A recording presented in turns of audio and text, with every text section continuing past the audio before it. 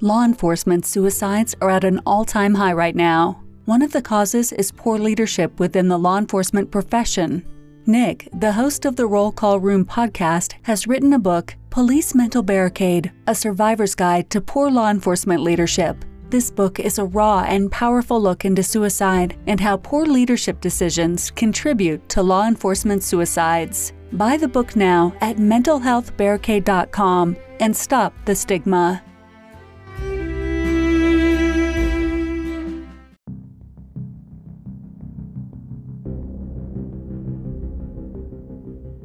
The issues discussed on the Roll Call Room podcast do not reflect the opinions of any specific agency. Any characters discussed on this show may be fictional for comedic value unless you're a shitbag Steve. This podcast is rated explicit and listener discretion is advised.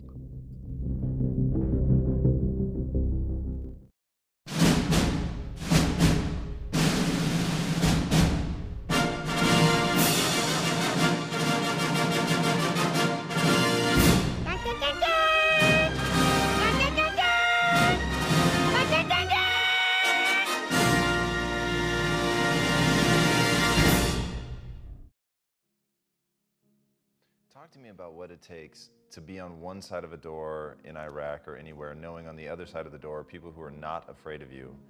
They're ready for you to come in, and they have guns, and you still have to breach that door. That's a great question. That's a very scary situation when you are on one side of the door and your mind is racing, because on the other side of that door, it could be no one. It could be 4 guys with 4 AK-47s. That door you're about to open could be booby-trapped. So once you open it, boom, your legs are gone. So there's 1,000 things you think about when you're the first guy, second guy, third guy, getting ready to go in a room and flood it. You're lucky that you don't have to think like warriors think. I chose this world, but the mentality of a warrior is very different than normal mentality. You must be that person on that door, get ready to open it, thinking to yourself, if I die, so be it. The only way you can go in that door is knowing there's a great chance you're gonna die. It's like being a SEAL, you train with live ammo. You jump out of an airplane, everything you do, you could die. Being a warrior takes a whole different mindset. A whole different mindset to know that there's a great chance I may not be in the, like I was in for 21 years. I'm lucky. I'm very lucky that I'm alive, able to talk to you, able to still run. But when you sign up on that dotted line to be like a SEAL, your mentality changes. I may not live. You gotta accept that. But I'm also looking at the guys to my left and to my right, realizing that we're here together, man. And I have to be strong for them, and they gotta be strong for me. You really out there fighting for that guy beside you, and you can't be a coward. Winning affects people in 2 ways only. One, it makes them fucking lazy. It makes them complacent. It makes them not want to get up in the morning and work hard. It makes them not want to do the personal development that they did to get there. It makes them not want to pay attention to the details. It makes them let things that used to matter a lot start to matter a little. They just kind of go away. Why do they go away? Because they took their eye off the fucking ball. Because them winning a little makes them lazy, right? But then you have the second group. You have the second group, which they don't do it for the money. They don't do it for the fucking cars. They don't do it for the house. They're not doing it for the status. They're doing it because they're like a fucking shark. They get one little sniff of the blood. They get one little taste of the blood, and they're going all the fuck in for the win. These motherfuckers aren't playing for the dollar bills. They're not playing for the fancy cars. They're not playing for the big titty bitches. They're not playing for the glory. They're playing for the fucking blood. And people who play for the fucking blood, who play for the fucking win, who go all in on every single detail, even more when they start to win. These people are the people who fucking win. These are the people who get to the top and nobody can ever dethrone them because they still believe that they're not shit.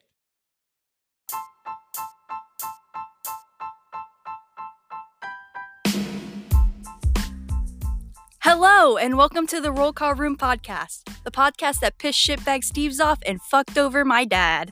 And now your host, and my daddy, Nick.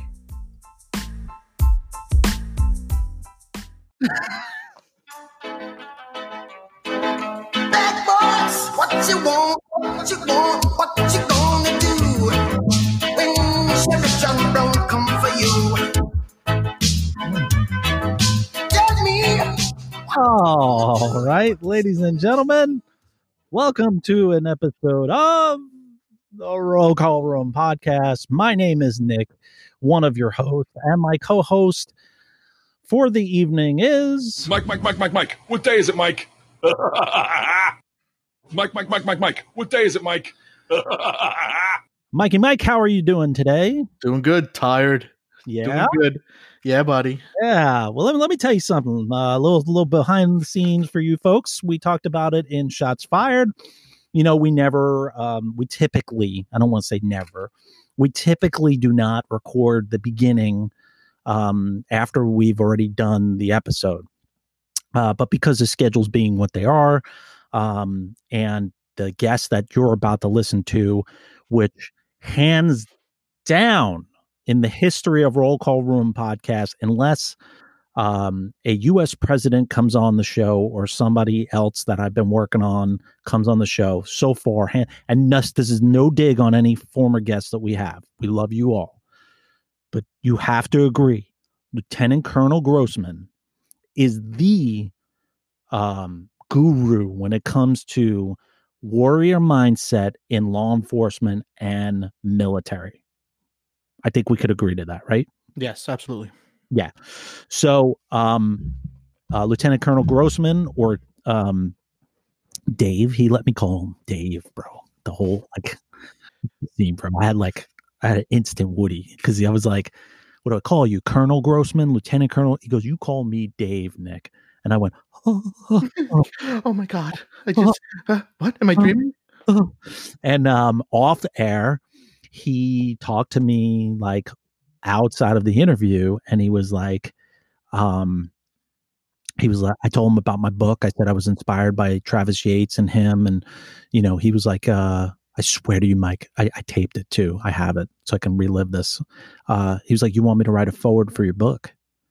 And I was like, Are you kidding? Like I was like fangirl, and I was like, are you kidding? He's like, "Yeah, send me over the manuscript. Tell me what the book is about. I would be honored to write the foreword to your book." So I've got Travis Yates, Ernie from Ernie and Joe Crisis Cops, and now the Lieutenant Colonel Grossman writing the foreword to my book. You still don't have me. No. Yeah, thanks. I appreciate that. Because the foreword. Mother, what are you eating? What are you eating? I am eating a Valentine's Day peanut butter heart from Reese's. Come on, man. It is. I found it on clearance.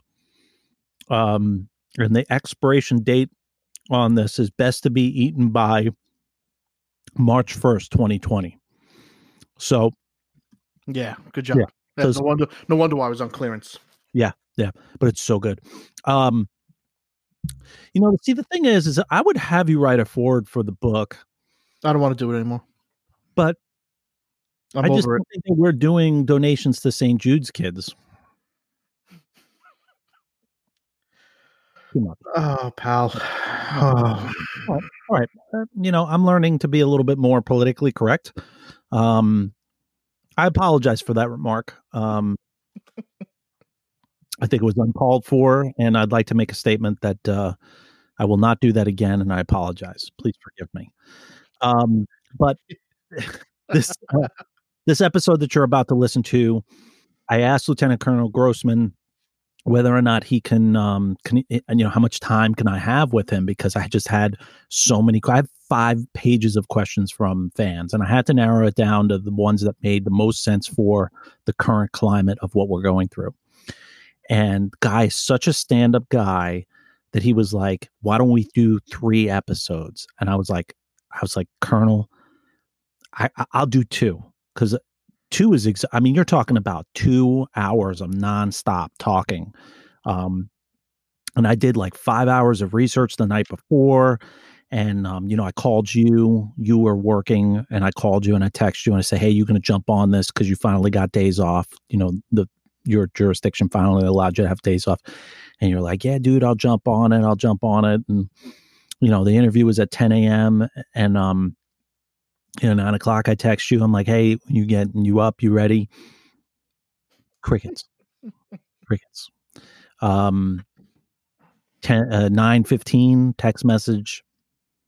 Nothing. We're going into full Steve mode. Full steam ahead. Full steam ahead. Full steam ahead. Toot toot. I get 9:52. I'm like, yo. I get the text. Yo. Too late. So let's just say, take a bite of the heart. Let's just say about 11:15, 12 o'clock, I kind of saw all the text messages and missed calls. Yeah. Well, and then at that point, because we were still going on, we were still recording till about 1. At that point, that's like showing up to a bachelor party with a hooker and everybody's already had a turn. What's the point? So I did the right thing. I didn't join in. You definitely did the right thing. You didn't join in because I could tell from that guy's demeanor. I would have fucking had to do push-ups. Oh, burpees, bro. Oh, forget it. I'd be dead. And I'll tell you something, and you folks will see this in the interview. That is an intense guy. That guy knows his shit. Yeah. Listen, I missed it. I apologize, but you let me listen to some of it. Yeah. Amazing. Yeah. Amazing. I appreciate that. Eventually, you'll get to the point where you actually appreciate the fans and put in some sort of effort to the show. Fuck you. We at least got you to stop fucking unraveling a tinfoil behind you, and having your dog barking in the background. And I think at one point you had a marching band practicing in the background. You're getting it. I mean, eventually you'll have some respect for these fans that tune in. Okay. All right. You yelled at me. I sneezed or I coughed, and you're like, You're like,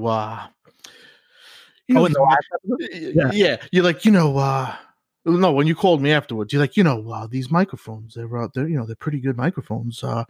You can fucking hear everything. I'm like, felt like I was at the principal's office. I was like getting berated by you. The thing is you never listen to yourself ever in history. Like when the words come out of your mouth, they're done, they're over. You never hear them again, unless you're in the court of law, or unless you're up in I getting interviewed about some false claims that are made against you. Wink, wink. And then you get to listen to the audio later on. But when you listen to yourself, you start to realize what things you do that are just really annoying. Like for yourself, like for me, the first 5 episodes, every 5 seconds, I would sniff in, or yeah, or like every. Well, dude. Go ahead. That's another thing you gotta reprimand me about. No, you did. I'm having NorCal. She is gonna count how many times you said because it's so many, dude. In what episode was it? What was the episode before Shots Fired? Oh, you just yell at me. You just sinking ship. Oh, sinking ship. Every other word was, So, but folks, listen, I want you to enjoy this episode. Listen to what Lieutenant Colonel Grossman has to say. All right. And, folks, we'll see you on the next one. Don't run for the hills. Yeah.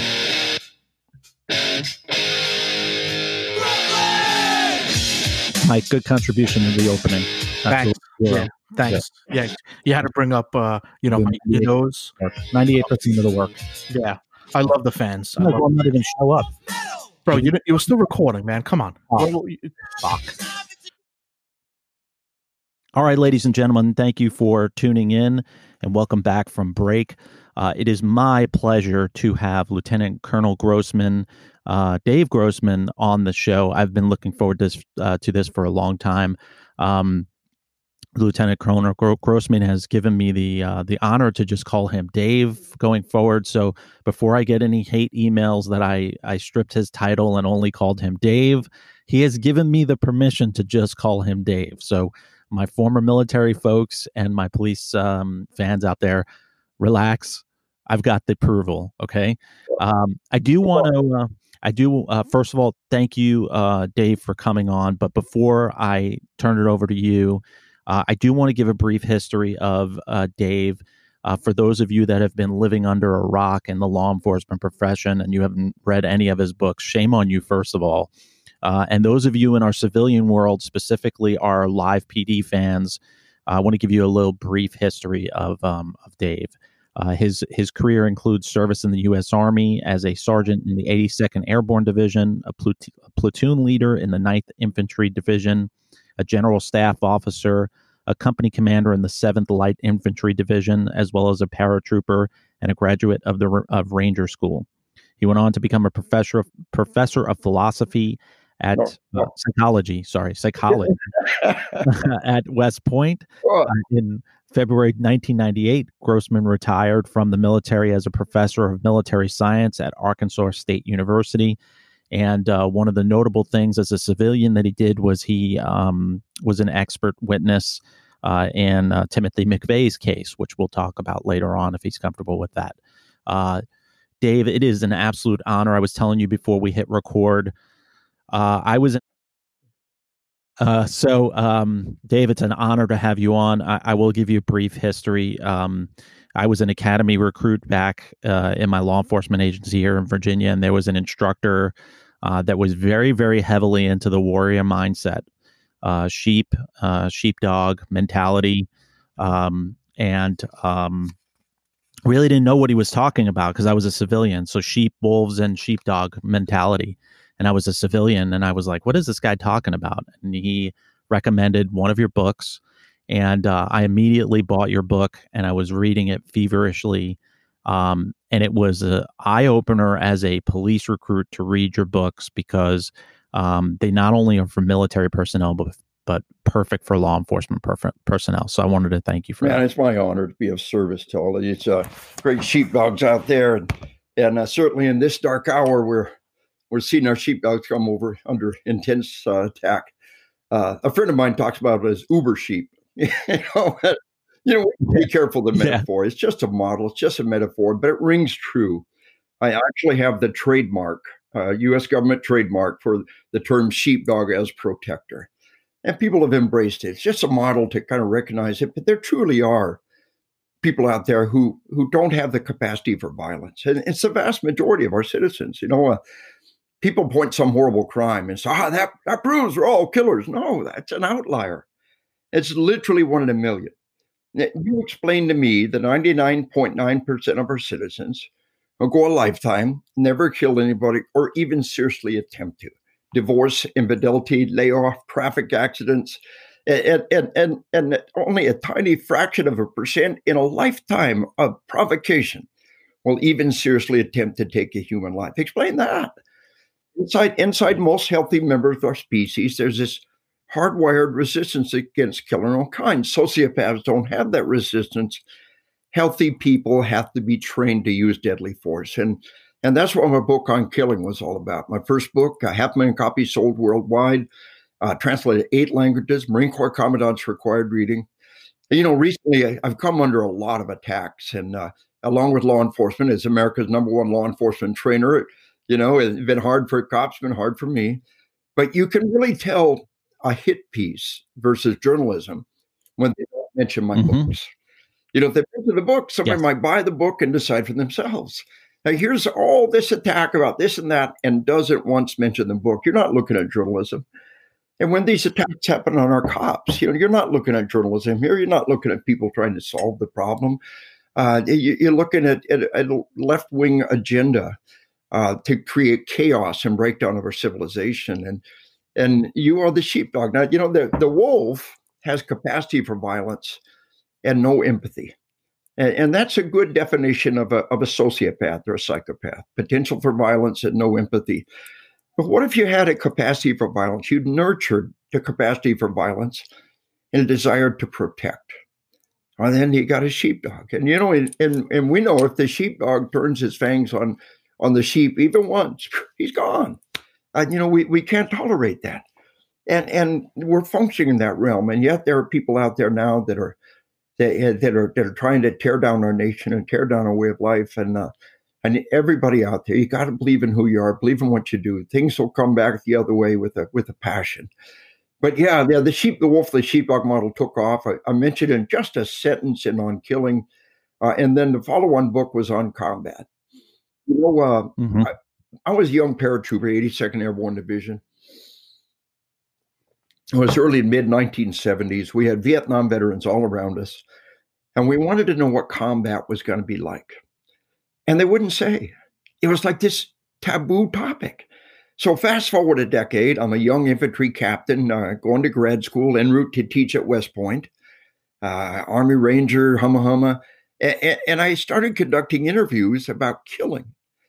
And they would tell me, it's really a weird dynamic. I think, how could we have had 500 years of gunpowder combat and not have anybody come up and say, the shots get muted in combat? I think the people that are there have enormous difficulty talking about it. And I make the analogy in my book to sex. If somebody came up to you and said, hey, man, how's the sex life going? How's it been doing? You'd blow them off. But Masters and Johnson, a scholarly, with good credentials comes and asks, you might tell them. And they might discover things that nobody ever knew before. And that's what happens on killing. And I thought at the heart of combat was the act of killing. And what I came to realize was, after vast interviews, vast numbers of people, for those who fully prepare themselves, killing's not that big a deal, a lawful, legitimate killing. But it was the other stuff, auditory exclusion, tunnel vision, slow motion time, memory gaps. Those meet every definition of a psychotic episode. The normal human response to a life and death event meets every definition of a psychotic episode. And that's what was blowing people's minds. And that was the core. And then afterwards, I talk about how the body responds to life and death event. We got sympathetic nervous system, fight or flight, and then parasympathetic nervous system, rest and digest, also called feed and breed. And so in a life and death event, boom, it's all fight or flight. Digestion, you got dry mouth. That's the opposite of salivation. When we're in feed and breed, rest and digest, you see food, you salivate. When you're life and death event, you get dry mouth. It's the opposite ends of the spectrum. But when the danger is over, then there's a backlash in the opposite direction to rest and digest, feed and breed. A lot of people talk about gorging themselves after a traumatic event. And I tell people, fire, EMS, victims of violent crime, they talk about the same backlash. And, it's called feed and breed for a reason. A lot of people talk about having a really intense sexual response, and it scares them. I tell people this is normal. And I had somebody videotape my presentation. I thought they were straight up people.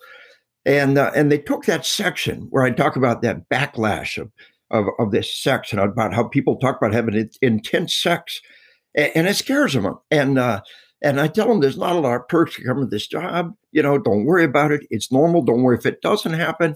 Relax and enjoy it. And off duty, wait till you're off duty. So that's a good laugh, not a lot of perks, and laughter means learning. Laughter means I've got this. I embrace this. I understand this. Laughter is one of the key components in learning process. So they videotaped this section of what I was talking about, and then they cut out all the references to anybody else, fire, EMS, victims of crime. They cut out all the parts saying there's nothing wrong if it doesn't happen. They cut out the part saying it scares people and you need to be forewarned and forearmed. And you look at the video, it says, well, Grossman says you're going to have great sex after you kill somebody. And look at the video on that. Every time they cut to the audience, they're cutting me. Every time they cut back to me, they're making another cut. They cut back to, we know a quote out of context can be very deceptive. You take a quote and you cut it and you cut it and you cut it, and then you switch the order around. It's a lie of enormous magnitude. And that's the kind of attacks that we're facing when we talk about simple biological dynamics and the attacks that we're facing on this. But it's about warning people about these biological processes that they're normal. And most important of all, You expect crazy things in the heat of battle. A week later, a gunshot goes off and you don't expect it. Your heart is pounding. You go into fight or flight. And that is what people don't expect. It scares the daylights out of them as they go on that roller coaster ride again. It is not PTSD. It's normal. It can become PTSD when you go on that roller coaster ride and you try to not think about it. You will literally drive yourself crazy trying to not think about it. You have to make peace with the memory. So that was my book on combat. That's what was at the core. When we peeled away the first layer of the onion on killing, which is a useful book. It's academic. Google Scholar says the book has been cited over 2,800 times in scholarly journals. I mean, truly one of the great scholarly works of our time. But I will tell you, far more important is on combat. And we peel away the layer of the onion. So that's kind of my process. My most recent book just came out like 2 weeks ago, is on spiritual combat. When you peel away the last layer of the onion, I really believe that we've got to understand that we're in a fight against forces of evil. Yeah, I think every cop has looked straight in the eyes of evil. You know there's evil in the world. You can't deny it. And if you know there's evil, and you don't have a force for good on your side, it's going to make the battle awful rough. We gotta call upon forces of good. This on spiritual combat. And if there is a force for good, it's always been there. It's not hiding under a rock somewhere. It's the one that's been there, that's had the greatest success. And I come from that traditional Christian background, and it came around to understanding that. And this final layer of the onion at the core is this battle between good and evil. And that's what we're looking at right now. Forces of evil trying to destroy. They burn, they destroy, they loot. They want to get rid of all cops, which is biblically just completely inappropriate. And so I haven't dug my way down to that level in my progress from the sheepdog. I talk about the sheepdog on the authority of the great shepherd. And one day the sheepdog will rest at the feet of the great shepherd, and we yearn to hear those sounds. Yeah, we yearn to hear those words, "Well done, thou good and faithful servant." And I tell people, now that I've written that book, I've been on the road 23 years, teaching cops, military, and at all 50 states. I think I'm the only law enforcement trainer post-certified in all 50 states, every federal agency, including the Postal Service and postal investigators and the Diplomatic Security Service and the gun toters in the IRS. I've trained them all. And after it's all said and done, and I'm 63 years old, I pray I can do it for another 20 years. But I think I've hit this point where I can say, I've come to the core of the matter, and I'm going to keep up the good fight. But the great shepherd could take me home tomorrow. I wouldn't think a plate about. I tell everybody, if I get there first, I'll save you a place by the fire. Well, I want to touch on a couple of things, and when I made the announcement that I was going to have you on the show, I told you before we came on, I got at least 400 messages from folks. Hey, congratulations on that, Nick. 120 listeners. Wow. 120,000. Yeah. Well done, my brother. Yeah. Well done. I'm so proud for you. Yeah, thank you, sir. I started this show with a co-host in October of last year. So from October to now, 120,000 listeners. And it's all about mental health within our law enforcement profession. And then, folks like yourself and folks like Travis Yates, who wrote a really good book as well, inspired me to write my own book. And I just finished my book. Now it's in editing.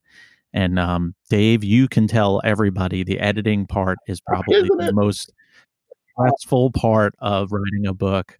I just want to get it out, but the editor is like edits everything. So I'm excited about my book getting out. It's nowhere near the books that you've written, but I will tell you, it is all about poor leadership within law enforcement and what the difficulties are. I want to touch on, before we spoke, I said I put out that I was going to have you on. 400 responses, at least, and only one negative one. And when I touch on what you said, which was, I said, did you actually read any of his books other than going on Google and taking excerpts from any of his books? And the answer was no. And then that person like ghosted themselves on Facebook, which is hilarious. But I want to touch on, do you think maybe some of the issues that we're currently having in society as a whole when it comes to law enforcement is the sheeps have been graced with the reduction in crime and the reduces of the wolves. And now the sheepdogs are taking the brunt of the great work from the sheepdogs, the fantastic job of reducing crime. And the sheep no longer live in fear. They no longer live in high crime, high homicide rates, and they have forgotten about the wolves. To quote your books, to quote the philosophy from your books, do you feel that Nick, way? I think that's part of the equation. There's something even deeper and terribly important. I've been the guest presenter at over 100 universities and colleges. I speak at national, international psych conferences, and I'm like the guest criminal justice presenter, right? They get CJ Day at this college. They got all the CJ instructors, all the alumni, all the students. They open it up to local law enforcement. And I begin by saying the field of criminal justice is absolutely flawed.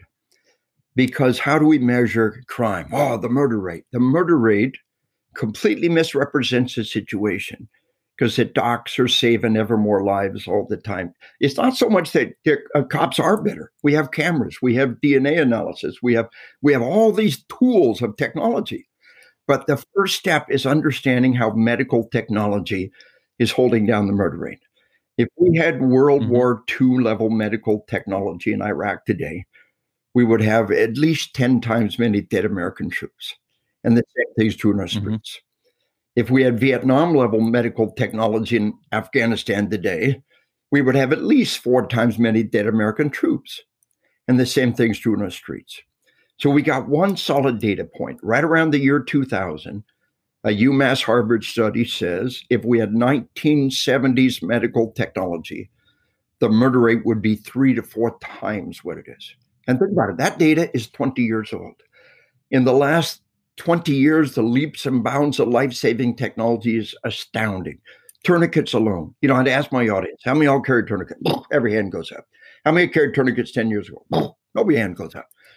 One medical expert tells me that he believes tourniquets alone have cut the murder rate in half in just the last decade. Cop slaps on a tourniquet, saves a life, we prevented a murder. If just 20 to 30 cops a day slap on a tourniquet, and EMS, everybody else carrying tourniquets out there, guys like me, we've cut the murder rate in half. The situation is much, much worse than it looks. I visited the White House as part of the President's Roundtable on media violence and violent video games, and that's when they began to attack me. When I gave the president a copy of my book, Assassination Generation, I was invited just last August to the White House again to brief the vice president. I told the vice president, we have inflation-adjusted dollars. Anytime we talk about money, we've got to say how much that equates to in today's dollars. And if we don't do that, we're lying. And anytime we talk about the murder rate, we have to have medically adjusted murder.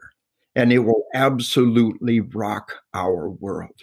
So first, understand the homicide rate has exploded in just the last 3 years. And people aren't even aware of it. But if we allow for how much worse it will be if not for medical technology, it's crazy. And so, yes, the sheepdog are holding back the tide, but the tide is far greater than we've ever seen. People say, it's all hunky-dory out there. It's not. It's far, far worse. It is not normal for children to commit multiple homicides in their schools. It's never happened in human history. Now it's everywhere. People say, it's only happened in America. No, it's not. Read my book, Assassination Generation. Truly understand the magnitude of the threat. Children have committed crimes worldwide like nothing we've ever seen before. And people coming into our classrooms and slaughtering our children in Dunblane, Scotland. I told the vice president, I hope I'm wrong. I pray that I'm wrong. Every step of the way I predicted what was coming. I'll tell you what's coming next. We're going to see daycare massacres. We're going to see school bus massacres. We're going to see somebody plow through those kids in front of the schools with a vehicle 100 miles an hour. Don't wait for it to happen. Move those kids now. Put out those bollards now. Or if some mom is shaking off her Ambien and hits the gas pedal instead of the brake and plows through the kids, How do we prevent that now? The security in our daycares, just like our schools, apply the same lesson. Training our school bus drivers. These are things we can be doing right now. There is evil coming at us 100 miles an hour. I pray that I'm wrong when you hear about that daycare massacre. One happened in Belgium, many happened in China. It's just a matter of time. You hear about the school bus massacre. We just had a busload of kids lit on fire in Italy. 41 kids on board with bus soaked with gas and torched off in Italy. Not a single life was lost, many badly burned. A lot of lessons from that example. And Google Italian school bus hijack, and it'll come right up. And you know what? 6 months after that incident, I briefed FDNY, Fire Department New York, and we had the chief of their counterterrorism department. Had he never heard of the incident? A school bus full of Italian kids soaked with gas, and not a single kid died. The Italians were brilliant. There's a lesson to learn. Many kids badly burned, but it was completely censored. Ask yourself, why wasn't this in the news? And so understand that things are much, much worse than they look. The people who are responsible for giving us the information, the media, the academics, they are deeply invested in everything's hunky-dory out there. You don't have to worry. And there is a misrepresentation that everything's hunky-dory. It's not. It's bad. It's going to get worse. And when the American public fully begins to understand it, there will be a backlash in the opposite direction. Anytime you create this bizarre, artificial, anti-cop dynamic, it's spitting in the wind. You can piss in the wind for a little bit, but then it's coming back at you. Yeah. Well, I'll tell you this. Two things. I'm writing notes feverishly, Dave, as you talk. I feel like I'm back in the academy. I really do. I think a lot of the problem, two things. I think a lot of the problem is the reason why we're not preparing for those things that you're talking about is the optics. And if COVID taught us anything in law enforcement, many law enforcement agencies gave orders to their troops not to wear masks in public because of the optics, not to scare the public. And I think our profession, law enforcement profession, has been reactionary for so long that a domestic terrorism and soft targets are right around the corner because we fail to overshadow the optics versus what's right. Putting barriers up around a nursery school or around schools, period. Who cares what the optics are? Paint the barriers with flowers if you want. Paint them. What a beautiful idea. Yeah, paint them with pink or whatever you want. But now is the time for preparation. Now is the time. We are in a different climate. The other thing is that I want to touch on is I believe, and I don't know whether or not you believe, that there are some agencies out there, some law enforcement agencies with such poor leadership that actually publicize those murder rates, knowing that they're incorrect because of the great medical things that we have now that are saving people. I'll give you an example to reinforce that. Quite a few years back, maybe a decade back, Chicago shut down one of the inner city trauma centers, and the murder rate exploded. Now, they're not totally stupid. They opened a bunch of inner city trauma centers and brought the murder rate down. They know what's happening at one level, and they're truly invested in misrepresenting it. You're quite right. We can show you case studies. Yeah. And I'll tell you, I from experience, I've worked with a couple of local law enforcement agencies. They'll tote 2 homicides in 1 year, and they'll publicize that to the hilt. They'll publicize that they've done a fantastic job with only 2 murders. But in reality, and it's funny that you talk about tourniquets, my law enforcement agency only got tourniquets maybe 3 years ago. But we were using tourniquets left and right on people, saving lives almost on a semi-weekly basis, where the homicide rate would have been from 2 to like just 20. That one factor. All the other medical technology out there. Yes. Right. And I think where we fall short in the law enforcement community is that we're not focusing on the poor leadership up at the top. Leading these troops. And, I think that's a big problem right now is that you have very, very poor leaders. You have peacetime leaders leading troops through wartime. And And this is important. You've got to understand that our leaders, law enforcement leaders, are political appointees. And so they're simply a reflection of the politics you vote for. And I think there needs to be a lot more political activism. But I'll tell you the exception that proves the rule is our sheriffs. I was working in England a while back. They said, you guys elect your law enforcement leaders. I think I'm going to find some guy, elect him to be my doctor. I'll find some guy, elect him to be my dentist. And I said, well, on one level, it sounds crazy. But on the other level, it really works. I tell them, the police chief is a politician. He can be fired by any one of 20 people any day of the week. And he's appointed based on politics. The sheriff can only be fired by 51% of the voters every 4 years. And they represent the will of the people. And not only that, but the will of the people in a broader area, not just a metropolitan area, but the broader rural areas. And any time you see liberals get control of a state, they either destroy sheriffs or they emasculate them. We see where sheriffs no longer have authority, sheriffs doing just little bitty jobs, warrants and civil warrants and things like that. You look around and look at the liberal states. What have they done?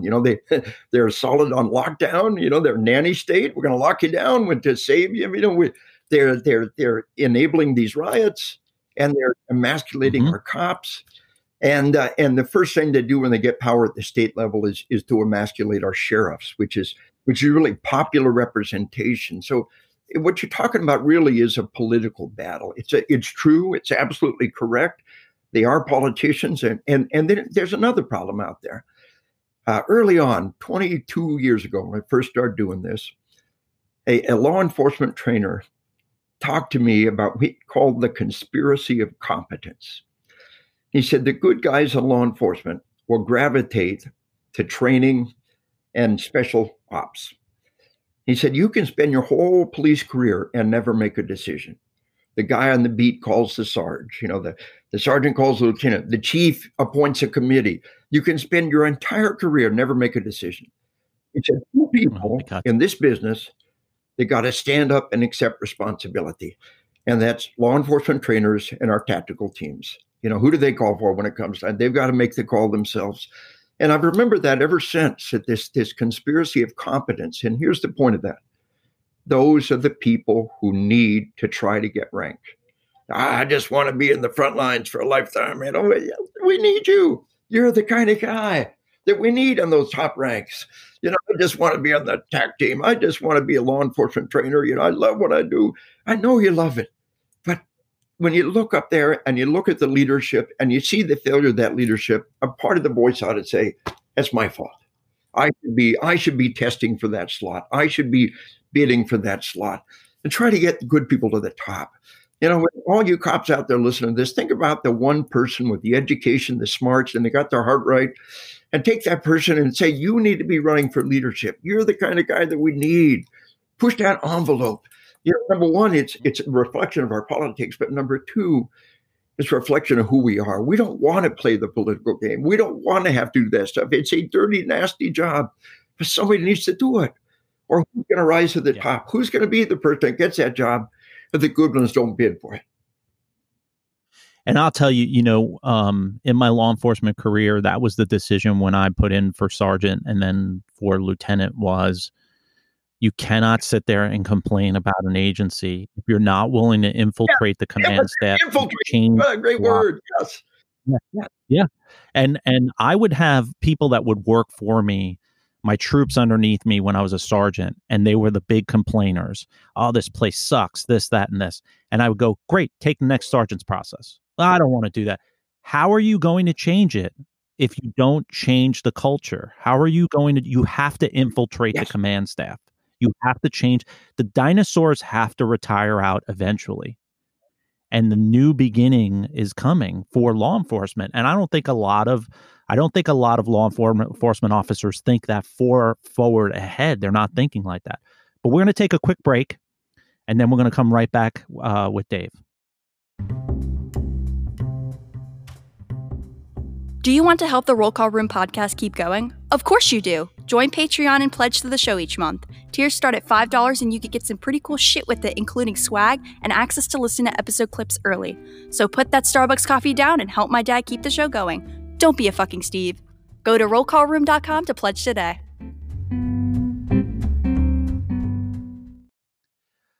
All right, folks, thank you for tuning in and welcome back from break.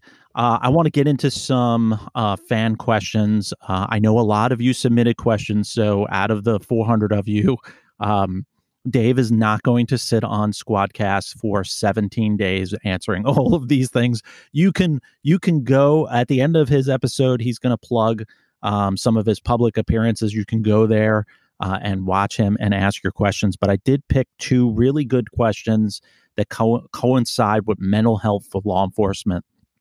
And Bart asks, sleep deprivation, especially with law enforcement now, with the riots and PTSD. We talked about PTSD and the effects on law enforcement mental health, the sleep deprivation. What's your take on that, sir? When I talk to cops, it is my number one topic. I talk to the American Sheriff's Association, talk to many Chiefs Association, and I beat them up. I tell them, look, we're now in a zero defects environment. We're like the airlines. The airlines cannot crash a single plane. Oh, come on. 40,000 traffic deaths a year, 20,000 traffic accidents a day. One airline crash a day is reasonable. No. One airline crash a year? No. One every 10 years? No. You cannot crash a single plane. We will investigate you. We will fine you. We may fire you. We might put you in jail. That's what zero defects looks like. I tell them we cannot have a single cop walk out that door and do something stupid, or we will all pay a terrible price. I've been saying that for years. Mm-hmm. And what we need to understand is the one giant, huge piece of low-hanging fruit that we got to nail immediately is sleep. The military research tells us that sleep-deprived people can be up to 5 times more likely to take their life. Sleep deprivation, one of the greatest predictors of suicide. Suicide is not a rational act. Every creature has a powerful drive to self-preservation.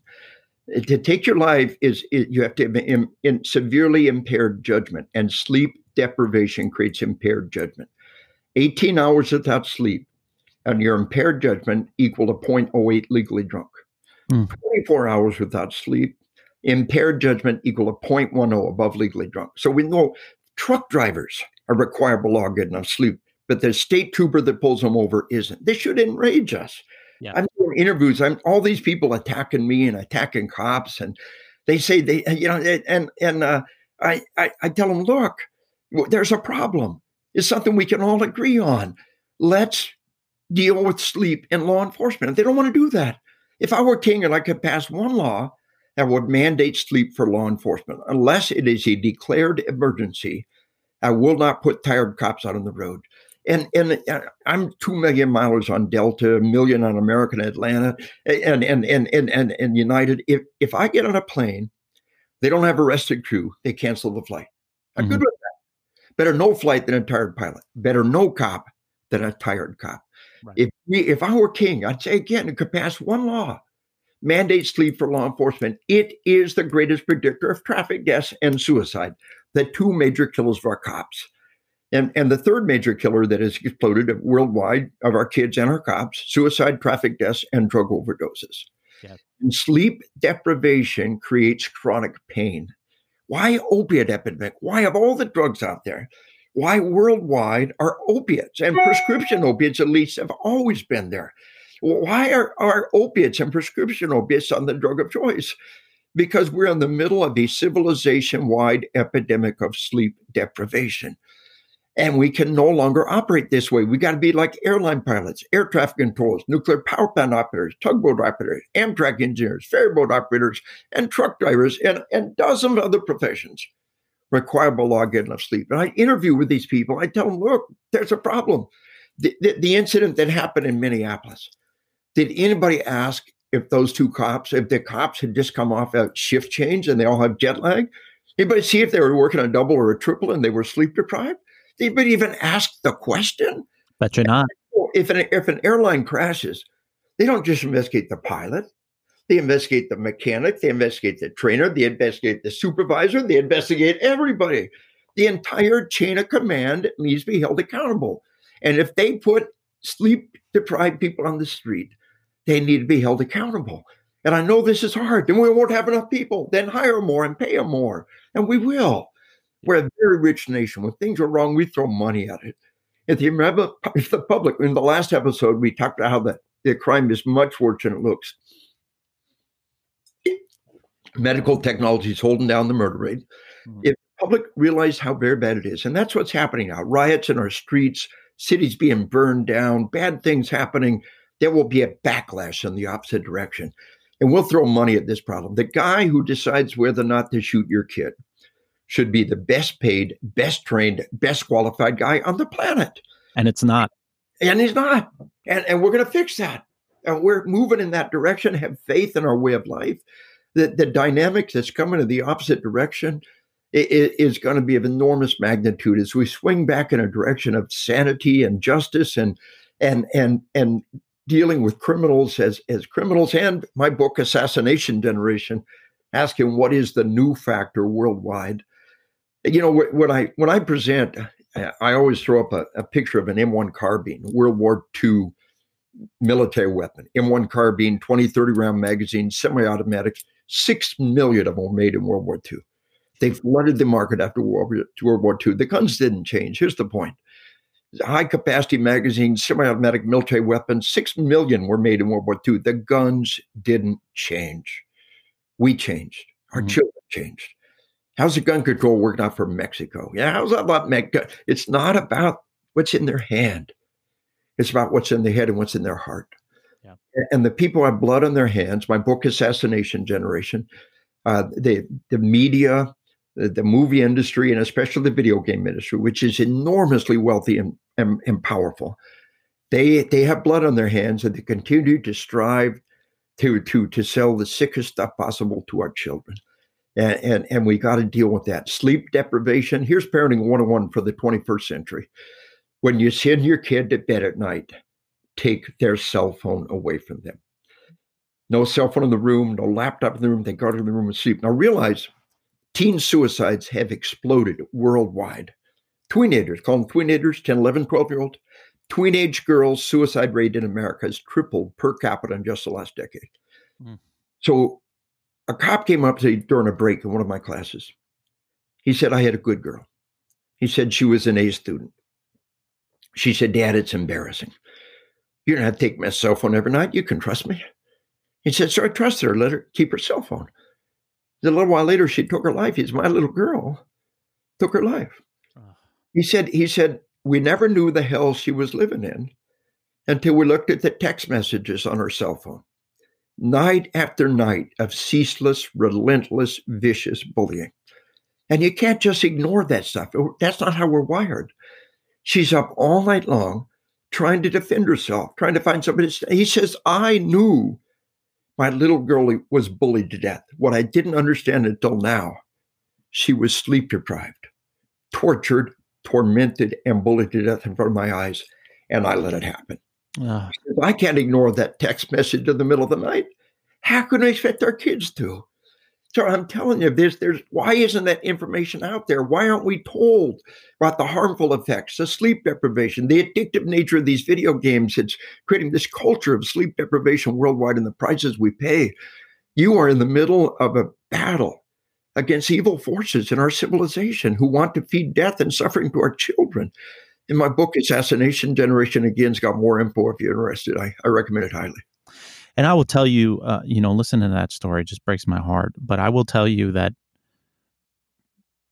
there is a bullying generation being cultivated within our profession as well. Yeah.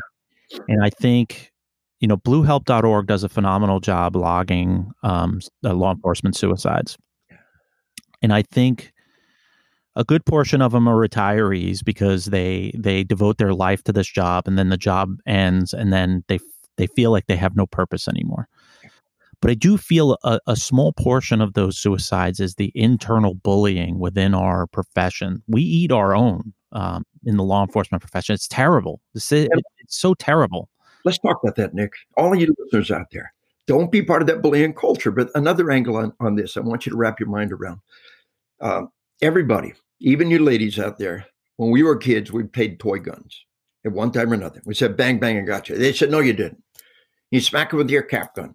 It leaves a mark and they cry. Everybody gathers on hurt kid and tries to convince him not to tell mom. Somebody gets hurt, the play stops. Football game, basketball game, when a player gets hurt, the fans go silent, the play stops.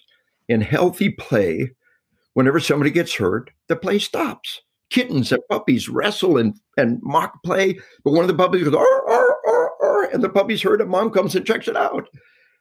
But the video games, you're rewarded for inflicting death and suffering. Yes. And the cell phones, you don't have to look at them. You will say things when you don't have to look at people you would never say face to face. So the video games reward you for inflicting vivid depictions of death and suffering. Does the play stop? Do you get in trouble? You get points. These are pathological play. This is dysfunctional play for children to be rewarded for inflicting death and suffering. And then you add to it this cell phone culture, the email culture, in which we don't have to look in people's face. This study after study tells us that they will text message a message across the cafeteria table saying vicious, evil things. They would never look in their face and say. We are developing the technology and developed a generation of bullies. Not all of them, but a major minority have embraced this role of bullying. And it's got to be confronted at every level. Everybody involved says, no, what you did is not right. We can't eat our own like that. We can't be part of this culture. This is not right. You got away with that when you were a kid. You're not getting away with it here. We got to take that bullying dynamic and absolutely confront it. Yeah, and I would say social media specifically has given a huge outlet to anti-cop, anti-military, Antifa, and all these keyboard warriors living in their mom's basements. Yeah, and they're the ones that, they're just in the face of our law enforcement or our military in these protests. And an angle on that too.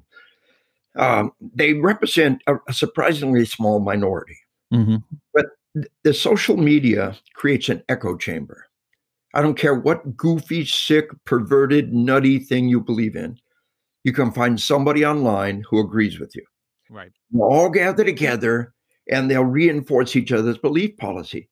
I believe that the portion of Antifa, the portion of these people are very small, but they've been able to gather together. They've been able to advance their cause. They've been able to route, and they found funding at the international level. Don't even get started with the money that Soros and others are pouring into this to destroy our culture and reinforce that mindset. But this echo chamber, which takes goofballs and pulls them all together and reinforces their belief structure, and that's another toxic dynamic that's happening out there. And here's the poor cop on the beat who's just trying to save lives and preserve civilization, who's being faced with a toxic culture and toxic times. And the only thing I can tell you is keep hanging in there. I went back to the spiritual side of the thing, and I found a verse that says it all. It's Amos 5:15. Hate evil. Let's stop right there. Hate evil. God tells us there are things we should hate. The opposite of good, the opposite of love is not hate. The opposite of love is evil. And the opposite of love is evil. And we're told to hate evil. And we love the person, but we hate acts of evil. We should have a burning desire to confront evil and confront evil acts. Hate evil, love good, maintain justice. 6 words. That's how you all. Hate evil, love good, maintain justice. Amos 5:15.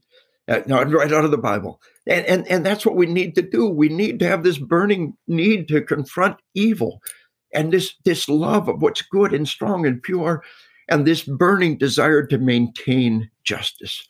And this is what the sheepdogs, the cops are all about. Believe in who you are. Believe in what you do. We have never needed you like we need you now. This is your darkest hour, but it is also your finest hour. It's the best of times. It's the worst of times. And your courage and your compassion and your competence shine bright for the darkness of the hour. Yeah. And I think right now, I think law enforcement as a whole needs to hear that. I think they're hearing agencies or a call for defunding of police. As we're doing this interview last night, Sunday, this interview will come out probably within a week or two after this news broke, that Minneapolis, Minnesota their city council decided to defund their police department. They have no idea what they're going to do. They have no idea what plan is in place, but they're defunding the police department. Let's see how that works out. Yeah, exactly. Anarchy. That's not going to create a backlash of enormous magnitude. You can spit into the wind for a little bit. It's coming back at you.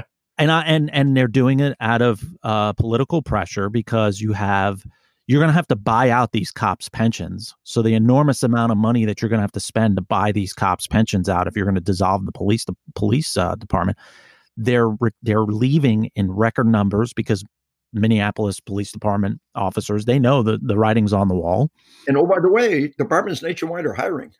Yeah. It's not like there's no jobs out there. Departments nationwide are hiring. We're hurting for cops. We need good people. Yeah, and that's the thing. See how that turns out. Yeah, and in that surrounding area, I mean, these cops will be able to find a job. I just feel bad for them because they got hired in an agency where they put their heart and soul into it. One incident happened. We get what happened. My fear is that in the profession now, everything that's a administrative violation will turn into a criminal prosecution. And that's what I'm afraid of for our profession, is that when you have a use of force that's justifiable use of force, but in the department's eyes is administrative violation, meaning that it's just a write-up. The DAs and Commonwealth attorneys will be quick to convene grand juries to hem up these officers. And that creates a culture of, well, I'm just not going to get out of the car. I'm not going to be proactive anymore. And that's where at the beginning of this episode, you said, you're going to see crime spike very, very shortly. We saw it in the Ferguson effect. We saw it in Baltimore. Yeah. Yep. It's coming. Yep. It's going to get worse. But in the meanwhile, believe in who you are, believe in what you do. Yeah. As you know, the worse it gets, more important it is. And maybe move to somebody that truly appreciates you. Maybe nature take its course in some of these cities. Move to, like I said, they're hiring everywhere. Move to somewhere that appreciates you. It's not a bad or unreasonable thing to do. But let nature take its course here and hang in there. Believe in who you are. Believe in what you do. As we love our family, and I'll give you an angle on this, Nick. I tell my audience, I'm 63 years old. It's 2 months from now, I'll be 64th birthday. I've been doing this for, retired from the Army in 1997. I've been on the road, truly on the road, somewhere between 200 and 300 days a year. Get home 1 or 2 nights a week, conjugal visit, clean underwear, back on the road. And waiting at home for me is my bride of 44 years. Wow. Just a week from now, it will be 45 years. Oh, congrats! Sweetheart. She was 15 when I proposed to her. I tell people we are from Arkansas. 2 years later, she married a crazy Army paratrooper. Been this ride with me for 45 years. I love her more than life itself. Wow! And yet, for the last 23 years, I truly have gotten home 1 or 2 nights a week and back on the road again. Because we both agree the only people on earth more precious than my bride is my grandchildren. Mm-hmm. And if we love our children, if we love our grandchildren, we love our nation, we love our God, we're going to walk out that door and give 100%. And that's the nature of love. The nature of love is that the worse it gets, the more determined you are to give it all you got. Ain't nobody doing this job just for the money. They deserve to be paid a lot more. But if you're going in life, make a hell of a lot of money, you're in the wrong business. Yeah. At least legally. Yeah. Yeah. And so why are you here? Yeah. Because you want to make a difference. Because you want to make a contribution. Because you know there's evil in the world. And you want to dedicate your life to making the world a better place. And so I tell everybody, the thing about love is the worse it gets, the more determined we are to give it 100%. I throw up a picture in every class of a California or of a Port Authority officer on 9/11 coming down from the World Trade Center. His name is Christopher Amoroso. I really dig into that in this new book of mine on spiritual combat, about him and the name, and amazing guy. But his face is beet white. On the other side of the head, we know there's a pretty bad cut. He's been burned. There's a blow to the left cheekbone. But he's practically carrying down this pregnant lady whose face is beet red. Now, their heart rate could be exactly the same. The impact on their body is exactly the opposite. And she's experiencing vasodilation. He's experiencing vasoconstriction. His body has shut down the blood flow to the outer layer of the body to limit loss of blood. And we know when that happens, when the face goes white, as the blood drains from the face, the blood drains from the forebrain. There's no rational thought of that man's head.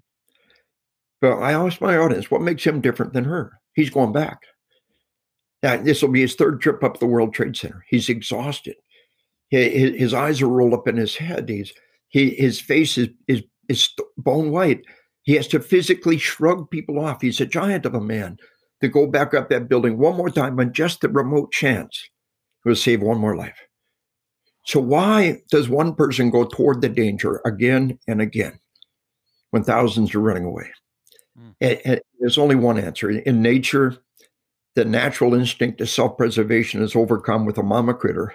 Many different species, a mama critter will die for her babies. In combat, soldiers die for each other. Audie Murphy, one of the most decorated American soldiers of World War II, was asked one time why he did it. His answer was very simple. They were killing my friends. And see, the mama critter loves her babies more than life itself. Audie Murphy loved his fellow soldiers more than life itself. And Christopher Amoroso loves his fellow citizens, men and women trapped in those towers, men and women jumping from the floors, 90 floors up, more than life itself. Now, here's the crazy part. The mama critter will die to save her babies. She won't die for anybody else's babies. We see in the Sheepdog Kids book, and I really recommend a Sheepdog Kids book. And it's simple but deep. We say the sheep will die to protect the ones they love. Only the sheepdog loves enough to die for other people's loved ones. Only the sheepdog loves enough to die for people they don't even know. But here's the key point. It said they're not heroes because they die. They're heroes because they walk out the door every day prepared to lay down their life. And here's my critical point to all the people out there. Sometimes the greatest love is not to sacrifice your life, but to live a life of sacrifice. To place the welfare of others ahead of your own. To walk out the door every day of your life. To do a dirty, dangerous, thankless job. To the utmost of your ability every day of your life, because you know, if nobody did it, our civilization would no longer exist. Not to sacrifice your life, but to live a life of sacrifice. So most of us therein lies the greatest love. And at the end, there is no greater motivation in life than love for our children, love for our community, love for our family, love for our nation, love for our God. And as we love those precious entities, we walk out that door and give it all we got every day. Wow, that's amazing. And I'm going to close out with that, and we are going to do a part 2 to this interview. It's just so powerful that I think to do justice, I think we need to do 2 parts. Dave, I want to thank you for coming on. Folks that are listening, stay tuned. The following week, we'll release part 2. You can get a hold of me at nick@rollcallroom.com. Dave, how can they get a hold of you? At Killology.com. We're rebranding. Killology was intentionally provocative, a book on killing, but we're rebranding. And but right now, Killology.com, KILLOGY. All my speaking engagements are there. All of my books are there. Links to everything else. I also have my son and I have a gun store. It's a gun manufacturing FFL, actually. We knock out a handful of custom 1911s a month. Sheepdogknifeandgun.com. Sheepdogknifeandgun.com. Nationwide, gun stores are out of guns. We got a good stock. And I'm telling you, we're getting off the ground. We're selling $4,000 1911s for less than $2,000 as we get these off the ground. They're the last of the Daytonics. We bought the last of the slides and frames from Daytonics. They're the first of the new Sheepdog guns. There'll only be about 60 of these first run of guns ever made. Instant collectibles. And so, I got so many irons in the fire. Yeah, you do. And speaking of engagements, my books, new books coming out, new books in the pipeline. And then sheepdogknifeandgun.com. On the other hand, we got some patented editions. We're putting our guns that people really love. It's the worst of times. It's the best of times. It's times when people need our sheepdogs and need our warriors. You will see the nation rally around these things. And I tell you, I always try to, on every podcast, to honor you and to honor the people who are listening. I've been on 60 Minutes and 2020 and Larry King, and they don't amount to a hill of beans. A week later, nobody cares, and nobody even knows it happened. If you're lucky, you get 5 minutes, and they decide what you get to say. There has always been a barrier against what I call citizen journalism. There were 3 networks and a couple of radio stations and 2 newspapers and maybe 20 nationwide periodicals, and that's all there was. And if you wanted to get a national voice, that's the only way to do it. Now we've broken through the barrier. You are giving deeper information, and you who listen are seeking deeper information. It's one of the great things happening in our civilization right now is these podcasts, giving deeper information and seeking deeper info. Nick, I honor you, and all you listeners out there, stay in touch with Nick at rollcallroom.com and keep seeking deeper knowledge and believe in who you are and believe in what you do. Awesome. All right, folks. Thank you again for tuning in. Reach me at nick@rollcallroom.com or check out rollcallroom.com and stay tuned for part 2.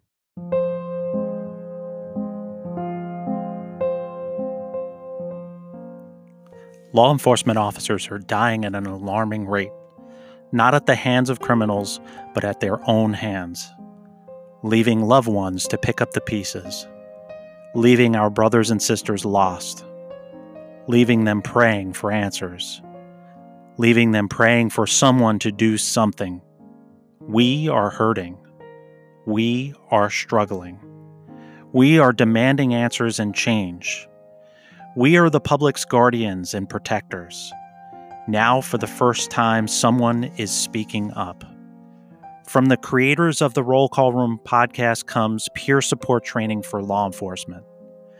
This training will define our legacy as a profession and change the stigma about mental health in law enforcement. This training will hopefully stop the epidemic of suicides in our profession.